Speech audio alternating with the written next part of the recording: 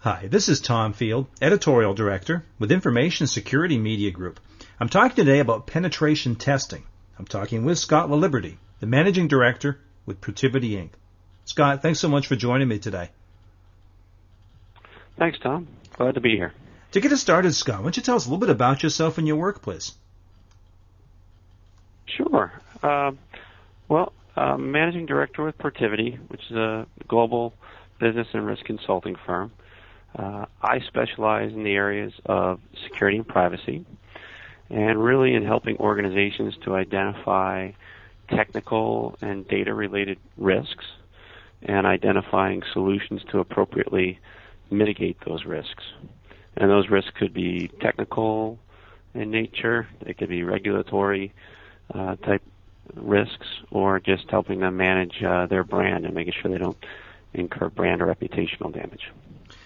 The main areas that I work in, or main areas of work, include penetration tests, vulnerability assessments, risk assessments, reviews of third parties to understand the risks that those third parties may introduce to the organization, data privacy reviews, helping to identify, classify, and protect and map data and the access associated with it, and then helping comply with different regulations such as PCI, the Payment Card Industry Standard, HIPAA for healthcare-related organizations, Gramm-Leach-Bliley for financial institutions, and then various state data breach and data protection laws, as well as a lot of the international data protection regulations.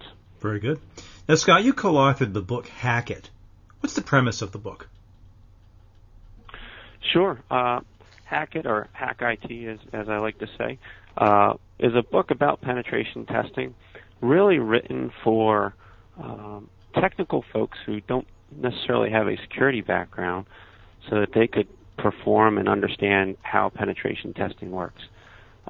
We got the idea for the book, my co-authors and I, because we would go in and often conduct these penetration tests, and either the people we were working with on the client side didn't really understand what we were doing completely, and a lot of times we would just find a lot of low-hanging fruit that we said, you know what, we could teach folks the basics of pen testing, and they could take care of all this low-hanging fruit so that when we come in, we could spend more time really doing in-depth testing, looking for the more complicated, more complex type vulnerabilities.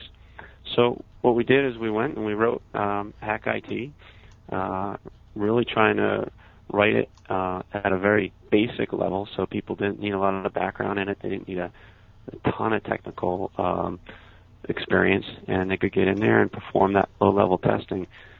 The other part of it is we felt that the more that our clients understood about how their adversaries, the hackers, work, the better they were able to defend against it. So by understanding how an exploit is done, or how a hacker profiles you, you can better start to think about ways to defend against them. And that was the premise of the book. And from there, it led to the second book, Defend IT, which was case studies, collection of case studies, because the feedback we got from people on the first book was they loved the book, and they really especially loved the case studies. So we said, you know what, why don't we write a whole other book just on case studies, and that's what Defend IT was. So in your experience, what do you find that pen testers are doing right today? Well, it's become a pretty big industry. There's a lot more people playing in it, and obviously there's those that do it well and those that don't do that great of a job. But I think one of the big advantages going today are that there are a lot more tools that are out there, and the tools have gotten a lot better. They're a lot better in helping to identify the vulnerabilities. The training, I think, has gotten a lot better. There's more training that's available out there. So that's helped brought up the skills of the people doing the test, most of the people doing the test. And then there's new certifications in the field, such as the OSCP, the Offensive Security Professional.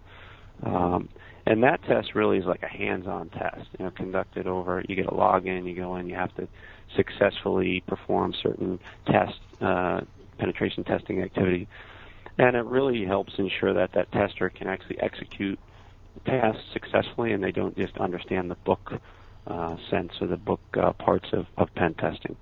So I think that's helped raise the skill level of the testers that are out there, and providing a better service to our clients. So flip side of it, Scott, what do you see pen testers doing wrong? In other words, where do you see some weaknesses that can be shored up? Yeah, absolutely. So the double-edged sword of the tools getting better is that we tend to see a reliance by some people on those tools. So, we'll have some folks come in and they run one or two tools, and although those tools are good, they have limitations. All the tools have limitations. And I've always said and always thought that the mind is the best penetration tool out there, right? If you can get a person that thinks really strategically, typically somebody that's like a good chess player or other type of strategy game, those tend to be really good testers because they're thinking about the different avenues in, and they're able to respond to the different types of avenues that you see to get into the company. So the tools are able to identify many of those avenues, but then they're not able to actually take that down to the next step of compromising the next system down the line, and then being able on the fly to adapt the strategy and go in a different direction if that's necessary. The other part is there's still a lot of inexperienced people out there that are passing themselves off as experts. You'll find somebody that maybe knows how to run a tool, and they then say that they can conduct penetration tests, and really they're just running a vulnerability assessment tool. So that's a big part of it. The other part I found, even with some of the really good technical testers that are out there, they cannot always articulate the findings in business terms that business folks can understand and comprehend. And it can be frustrating when you're trying to talk to a C-level executive who is the person that has to understand what the core issue is and be able to decide whether or not they want to spend money, and sometimes a significant amount of money, to mitigate the risk associated with that vulnerability. You really need to be able to communicate that in a term that a business person can understand. And I'll give you a great example of one that we had done recently where a person had found a vulnerability that could lead to the complete compromise of a system on this client's network, and the person was happy about it. Our tester was happy about it, and I patted him on the back. I said, "Why is that a big issue?" He's like, "Well, I completely compromised the system." Like, yeah, but what does that lead to? And in reality, it wasn't necessarily a big business issue because it was an inconsequential system that had no access to anything else, and it was segmented away from everything, and it didn't really have any production impact. So, versus a different one that we found that it was a production site, and we could change pricing of the customer's data on that site. So being able to articulate that is a really important trait that I don't find everybody in this industry is able to do that well. Well, that's a good point. Now, in our organization, we speak to financial institutions, healthcare organizations, government agencies. What are the ways that all types of organizations ought to be approaching penetration testing today? Sure. Well, the pen test really needs to be carefully planned and executed in a controlled manner. The approach should be changed from year to year. You don't want to just be executing the same test with the same approach and attack vectors over and over, because at some point, they're going to close those avenues that you found, and you really want to be looking for new avenues in and new ways of getting in there. So, making sure that the test is comprehensive, that it includes all layers of technology and systems that are out there. So many times we'll find some tests that are conducted really well at the operating system layer, and that's a layer where there's probably the most mature tools exist. So there's a lot of people that can cover that layer well, but making sure that things like the web application layer, where a lot of unique vulnerabilities lie, is properly tested. Making sure that the underlying databases, which is an area that a lot of people don't usually understand nor how to secure very well, is included in the test. So, that's one. Database area is one of the ones that we've really seen people miss, and it's because there's not a lot of good skill in that area. And also, DBAs typically are really concerned in tuning databases and making sure they operate effectively, not necessarily securing them. The other one is and also making sure that you're testing, say, from an external perspective. So you look at that threat from an external attacker over the internet, an internal pen test. So you're looking at somebody that might have penetrated the physical security of the organization or an internal disgruntled employee, all the way down to the social engineering aspect. So you're looking at if somebody's able to trick or dupe your employees into doing something that they shouldn't, that leads to a compromise. So I think making sure that you have all those avenues covered and you're rotating the amount of emphasis that you put on those different avenues is really a way that you should go about doing it. Scott, is penetration testing ever a bad idea for an organization? Well, if it's done improperly, it can be a bad idea, or I guess have bad consequences. So, there's always a risk when you perform penetration testing that you can disrupt production or you can bring systems down. A poorly executed or poorly coordinated test, that risk tends to increase. So that's one of the the negative effects that you could have.